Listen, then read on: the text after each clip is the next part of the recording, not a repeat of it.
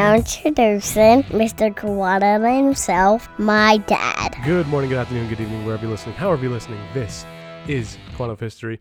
I am your host, Daniel Waldron. Welcome into another episode. Today is going to be Spectre. We are going to be talking about Dia de los Muertos, the Day of the Dead. The guest today is Bud West from The Bond Brain. You know him, you love him. I'm sure you guys all listen to his stuff too. He's been cranking out some really great stuff. So he's going to be the guest today. This episode was actually recorded in April. Bud and I've been sitting on this since April. I figured we might as well save it until Halloween comes or the Dia de los Muertos actually comes out.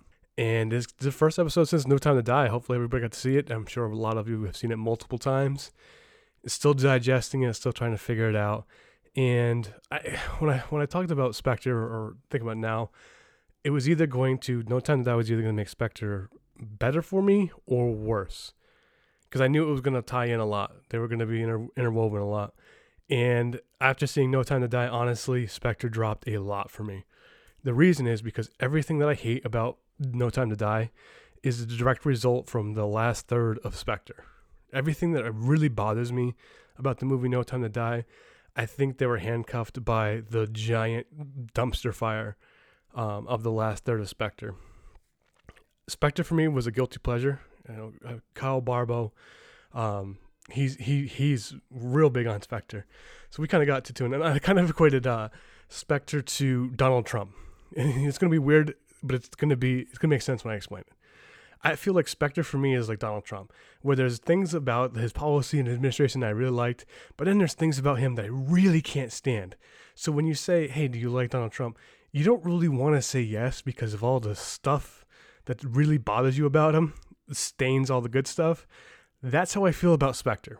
I feel that there's stuff in the movie that I really, really like, but the things that I really, really, really don't like stain it. So if you ask me, hey, do you like Spectre? I don't want to say yes because I hate the last third of the movie so much. And now after seeing No Time to Die, I hate it even more because we now have a ruined Spectre, and everything that I didn't like about No Time to Die, all the potential that could have been there, was a direct result of how bad Spectre ended, and the plot holes and the rushed and everything that's wrong with No Time to Die is a result of Spectre. So for me, Spectre has dropped in the ratings a lot. But for just a throw it on, just as brain food, brain mush entertainment, Spectre still is entertaining. And this, like I said, the pre-title sequence and the scenes with Monica Bellucci when she's walking there, I love those scenes. The train fight's really good. Like I said, there's individual things that I really do enjoy about it, but the things that I don't stain it so badly that it's hard to like it. So today we're going to talk about the pre-title sequence, Dia de los Muertos, which is an interesting thing about how James Bond movies are so interwoven into the fabric of what happens wherever they film. They talked about a lot in the podcast, at the 007 official podcast, where the locations, when you become a Bond location, you are changed forever. And I don't think there's a better example of that than Mexico City now, where after the movie, they now added the parade for Dia de los Muertos. That wasn't a thing before James Bond came and started that tradition, and they kept it going. So that's a really interesting thing, that James Bond actually has now affected a place where they filmed, and something as big as Mexico City. It's now started its own tradition. Very cool thing. So we're going to talk about what the Dia de los Muertos are. Normally, when I do these, I will say that I research the hell out of them. I have a bunch of different sources I get my material from. I cross-reference. I really tried to put a big emphasis on making sure that this is well researched. Every topic I've ever done on this one. This one, not so much. To be honest. But everything that I found out with the research that I did basically said the same things. So this is kind of I'm going to give credit to just the History Channel on this one. Normally I take the time, write them out, do lots of research from lots of different sources. This one I'm just going to be kind of giving you cliff notes before we get into the interview. The origins of Dia de los Muertos goes back all the way 3,000 years. And it's a mix of the Spanish culture, the Aztec culture, Christianity, and tribalism. And it's a mix of all of them put into one 3-day holiday. So Dia de los Muertos begins on October 31st. Then on November 1st is El Dia de los Inocentes, which is or the All Saints Day, or the Day of the Children. This kind of macabre thing. It's where they believe that the gates to the afterlife are open, and the spirits of the children, the lost children, come out first, and they lay out toys, and they come and they play with the family that way. And then after the Children's Day, the rest of the people, the rest of the spirits can actually leave the afterlife, and then they join the rest of the family. So on November 2nd, it's called All Souls Day, or Dia de los Muertos. And that's when both the children and the adults of the spirits come to visit their family. They have dinner, they have joys, they have dancing for 24 hours. And it's a time of celebration for the life of the people who have passed. The origins go about 3,000 years back when they first started seeing rituals like this.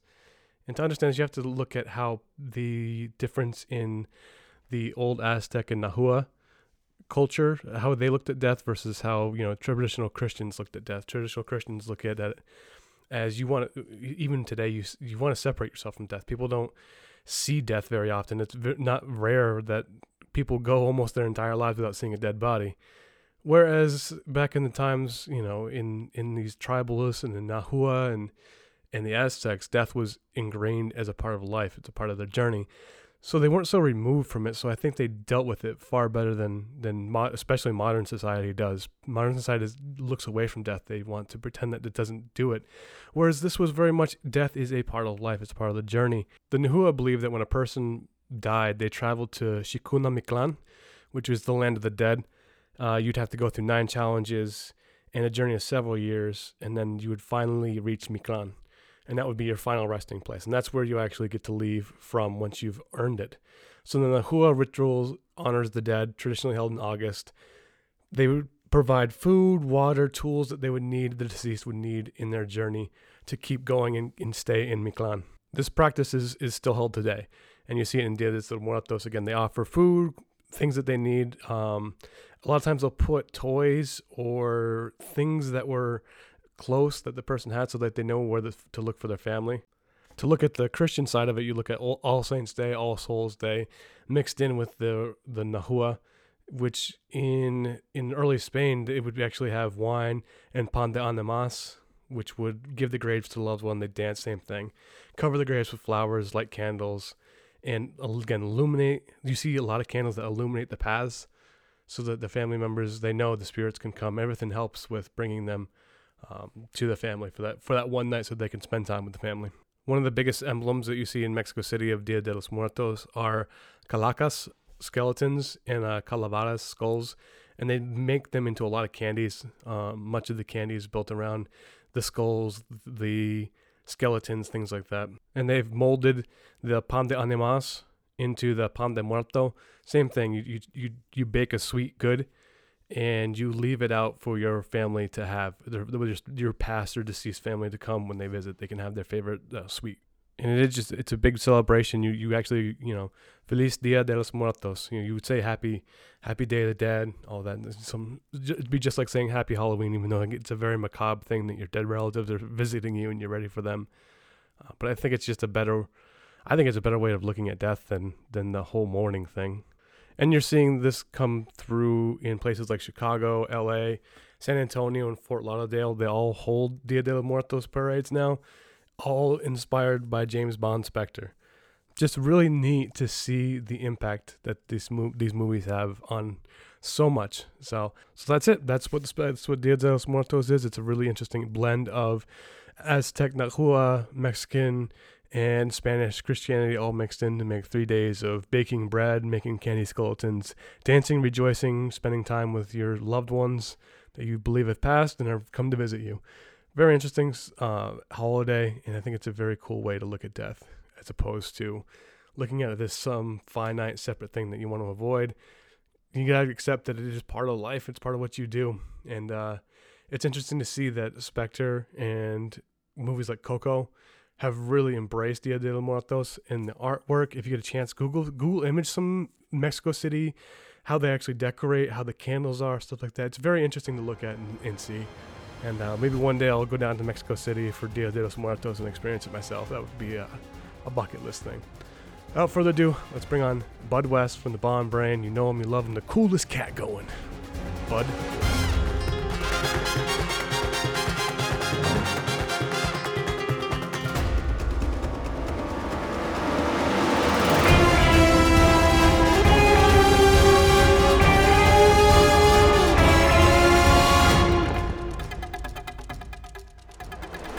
All right, welcome back. We're going to welcome in my good friend Bud West. This will be the second time that you're on. The first time was Diamonds Are Forever. It's one of my favorite episodes that we did. It's also one that I want back. I wish I could re-edit it. Maybe I'll have to do it for like the YouTube or something. But I love Bud West. He's been a good friend ever since the start. And welcome in, Bud. Welcome back. Hey, thank you. Thank you for having me on. It was fun the first time. It was fun when you were on the Bond Brain, and it's always fun to hang out with Donnie. It doesn't even have to be Bond stuff. So, if you guys out there, you get a chance to hang out with Donnie. He makes jokes about being juvenile, but who cares? It's always a good time. It's always a lot of fun. Yeah, it is. I mean, our cigar lounge, and then we did the 1 year anniversary, and usually once the more alcohol comes on, it gets a little wild, but it's fun. It's always a good time. Right. But not only are you a lot of fun, Bud, but you're extremely knowledgeable. And today's topic we're going to be doing Dia de los Muertos, which is just more than anything, I just like saying it. Yeah, I'm going to leave the Spanish pronunciation up to you. And it's such an interesting topic because what do you think they were trying to do? Just going to Spectre itself. What do you think they were trying to do by incorporating the Dia de los Muertos? Well, I think that was an overall to lay the theme. Mm-hmm. He believes that Blofeld is dead.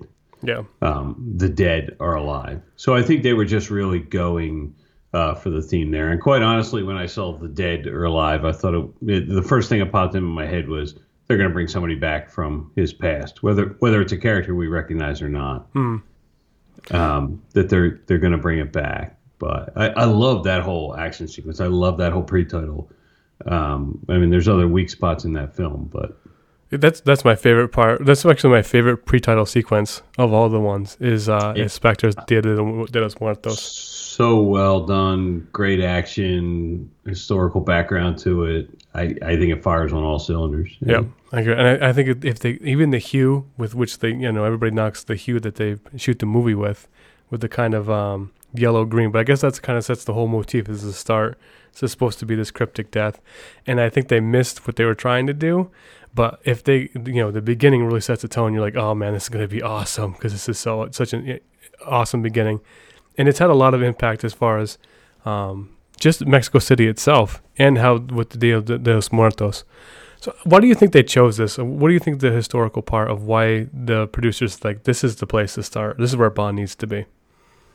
I'm not sure because, the parade itself for the movie of Spectre is invented, not the Day of the Dead, the festival and everything. But I think they were probably looking for some type of motif there to set the overall, mood of the film and the overall story arc of the film. And, I'm sure there's other cultures and stuff they could have come across this stuff, but it's almost perfect. Yeah.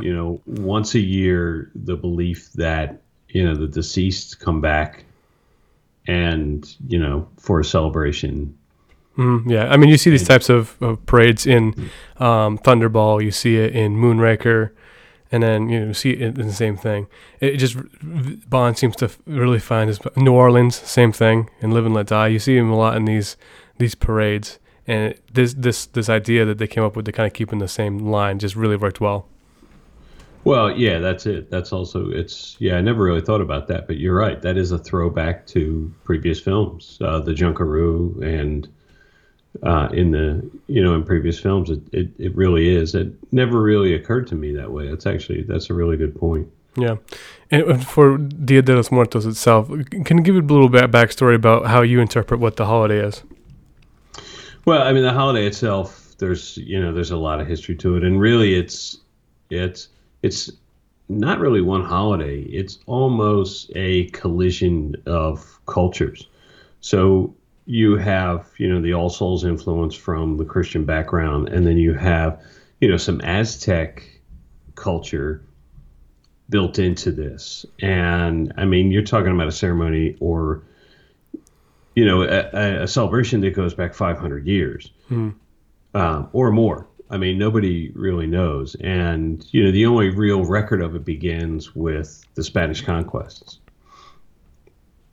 Yeah, I was reading about the conquistadors and stuff like that, where the Aztecs were such a brutal civilization. And they evolved. I mean, they were thousands of years old, and they evolved into having the human sacrifice, which is and the cannibalism, which is kind of everybody keys on as the big points of what Aztecs do. And those kind of views of death and the fact that you have to sacrifice to keep death at bay, or death is not that far away. They don't have this. They don't have this feeling of removing themselves from the fact that one day you're going to die, which you see in a lot of cultures today, or especially in today, like nursing homes. When their elderly start getting old and they're close to death, people put their loved ones in nursing homes to be taken care of. Whereas a lot of Latin cultures and stuff like that, they keep them in the house, and death is ever present inside of that. And it comes back to Aztecs and things like that, where it's just a different view of death, right? Oh, absolutely. And you've got so many different views on that, and the finality of it, or that death is really just the next step in the journey through time for us, and it really is what's grounded in your beliefs, and that's what's kind of it's kind of strange to me, not necessarily off, but strange to me about the Day of the Dead, because you'll have the Christian faith this is just one step on the way to heaven. But then also during this same celebration and ceremony, they will, pantomime or recreate some of the cannibalistic things that you just mentioned. Mm-hmm. So it really is unique in cultures around the world for a particular, and it's not so much, you think of death and you think of mourning, but it's almost like the live and let die in the New Orleans culture, where you don't mourn the dead, you celebrate that they lived at all. Yeah, absolutely. I mean, I would much prefer my passing. I've been to more funerals than I'd like to admit, like to go to. But every time you go in there, it's so somber and it's so ritualistic, and it's so, I don't know. When I go, it better not be like that. I better not see it. You know what I mean? Like, if anybody knows me and anybody's friends with me, if I go through some like traditional Christian burial, I'm going to be very upset. I want some parties. I want some Blackwell 007 rum poured out on everybody. You know what I mean? I want some boobs coming in and out. I want something. I find this version of dealing with death as, again, what you said, the next passage. And this is one state of being, and then there's other state of beings. And before you were born, there was another state of being you were in. And I found that to be much more comforting and much more, gives me more solace than thinking that, I have to live this, and then there's going to be this dull, dreary ceremony before it can go past. Yeah. I mean, their whole Day of the Dead starts out a little solemn. I mean, then on their first night, they honor the children who passed. That's very macabre. That's the hardest thing to deal with, right? Yes, with toys and their favorite foods and stuff, and then it morphs into what turns into essentially this huge celebration the next day. But I got to be honest, once I'm dead, I'm not coming back. I mean, there's only two reasons I'm coming back, man: the next Bond movie and a kick-ass party. So I think they're on the right path here, man. Hopefully, October we can have both. Yeah, and I think that it's interesting. I think that the brutalization of the Aztecs, do you think that plays into not just the Day of the Dead, but in the culture themselves? We just did like the Los Zetas episode I just did, and we did a lot of Sinaloa, and just studying like the MS-13, a lot of the violence that they have in Mexico. Do you think that stems from some of the views they have on death and some of the views they have on ritualistic killings and stuff like that? Yeah, it's a good question. There's a lot of, you see a lot of gang activity that people say, look, this kind of goes back to, kind of like tribal warfare situations. Mm-hmm. And, so it really is hard to escape your past. Yeah, absolutely. And you're always going to have those influences going forward. And, it's a really tough call to say, does this really stem from, Aztec culture? But when you look at it, take out the technology and take out the time period, and you start to see those same similarities, you wonder where the people calling the shots for these type of activities, cartels and all this type of stuff, where they get their ideas. Mm-hmm. I mean, even you look at when they cut off the heads and they decorate them very much in the style of, the skeletons, or I forgot what it's called in Spanish, but very much a did more at the feel to it. So it's funny how I always say this, doing this, history always repeats itself, and you can find the roots in human activity. While it changes, it doesn't really change. No, it doesn't. And, it's funny, a lot of people will say, you waste your time looking behind you, always look forward. But the problem with that is that you don't learn from the mistakes of the past. Mm. So, history definitely does repeat itself. And, I've read thousands of history books. It's a huge hobby for me, just like it is for you. And, if you don't look back, or if you do look back and you say, hey, maybe this guy had it right. I mean, you still have Nazis in the world. Mm-hmm. These people are still looking back at stuff like Mein Kampf and stuff like that and thinking that's a good idea. So it's not a stretch to think that, there are still traditions today that fascism, socialism, all this stuff, it comes back, and for some reason that it becomes trendy. Yes. Yep, it's crazy. It is crazy. Do you think that they're gonna, in No Time to Die, do you think they're gonna still explore anything to do with the dead are still alive, or do you think they're gonna leave that whole theme in the past? Well, I mean, spoiler alert, folks. Yeah, you do see, Blofeld in the trailer. No, I think they're pretty much done with that. I don't see anything that the dead are still alive. Yeah. The only thing that would really shock is if suddenly Vesper was alive or something like that. Oh, God. Could you imagine? Could you imagine? Oh, my God. Right. Oh, my God. It would be hard not to walk out if that happened.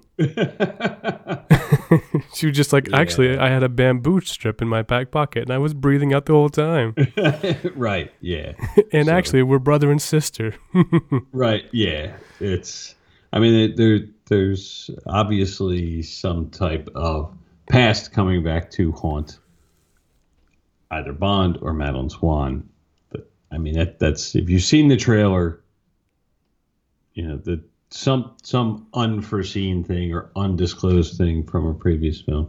But I'm not real big on that. I don't like when you have a film and you take it to a conclusion and it's a good film, and in the next film you create a storyline that screws it all up. It totally changes the context of the previous film, and I'm not a big fan of that. So I'm hoping we don't see anything like that in No Time to Die. Well, let's hope so. And one last question here, Bud, before we get off here, if for any reason you could have one day, you're coming back, it's your All Souls Day, right? You got one chance to go anything. You got one day back on Earth. Which Bond girl are you going back to spend your one day back with? Yeah, for me it's first. Well, if my wife is listening, it's you, baby. Because I always call her my Bond girl. I have always been, if it's just a physical thing, I have always been partial to, and I can never remember the actress's name from Russia with Love. Tatiana Romanov. Yes, that's the character. Good pick. Good pick. Yes. Good pick, my man. Yeah, that's me personally. But I could watch that movie 7,000 times. You could turn the sound off. I don't really care. But that's the way I watch.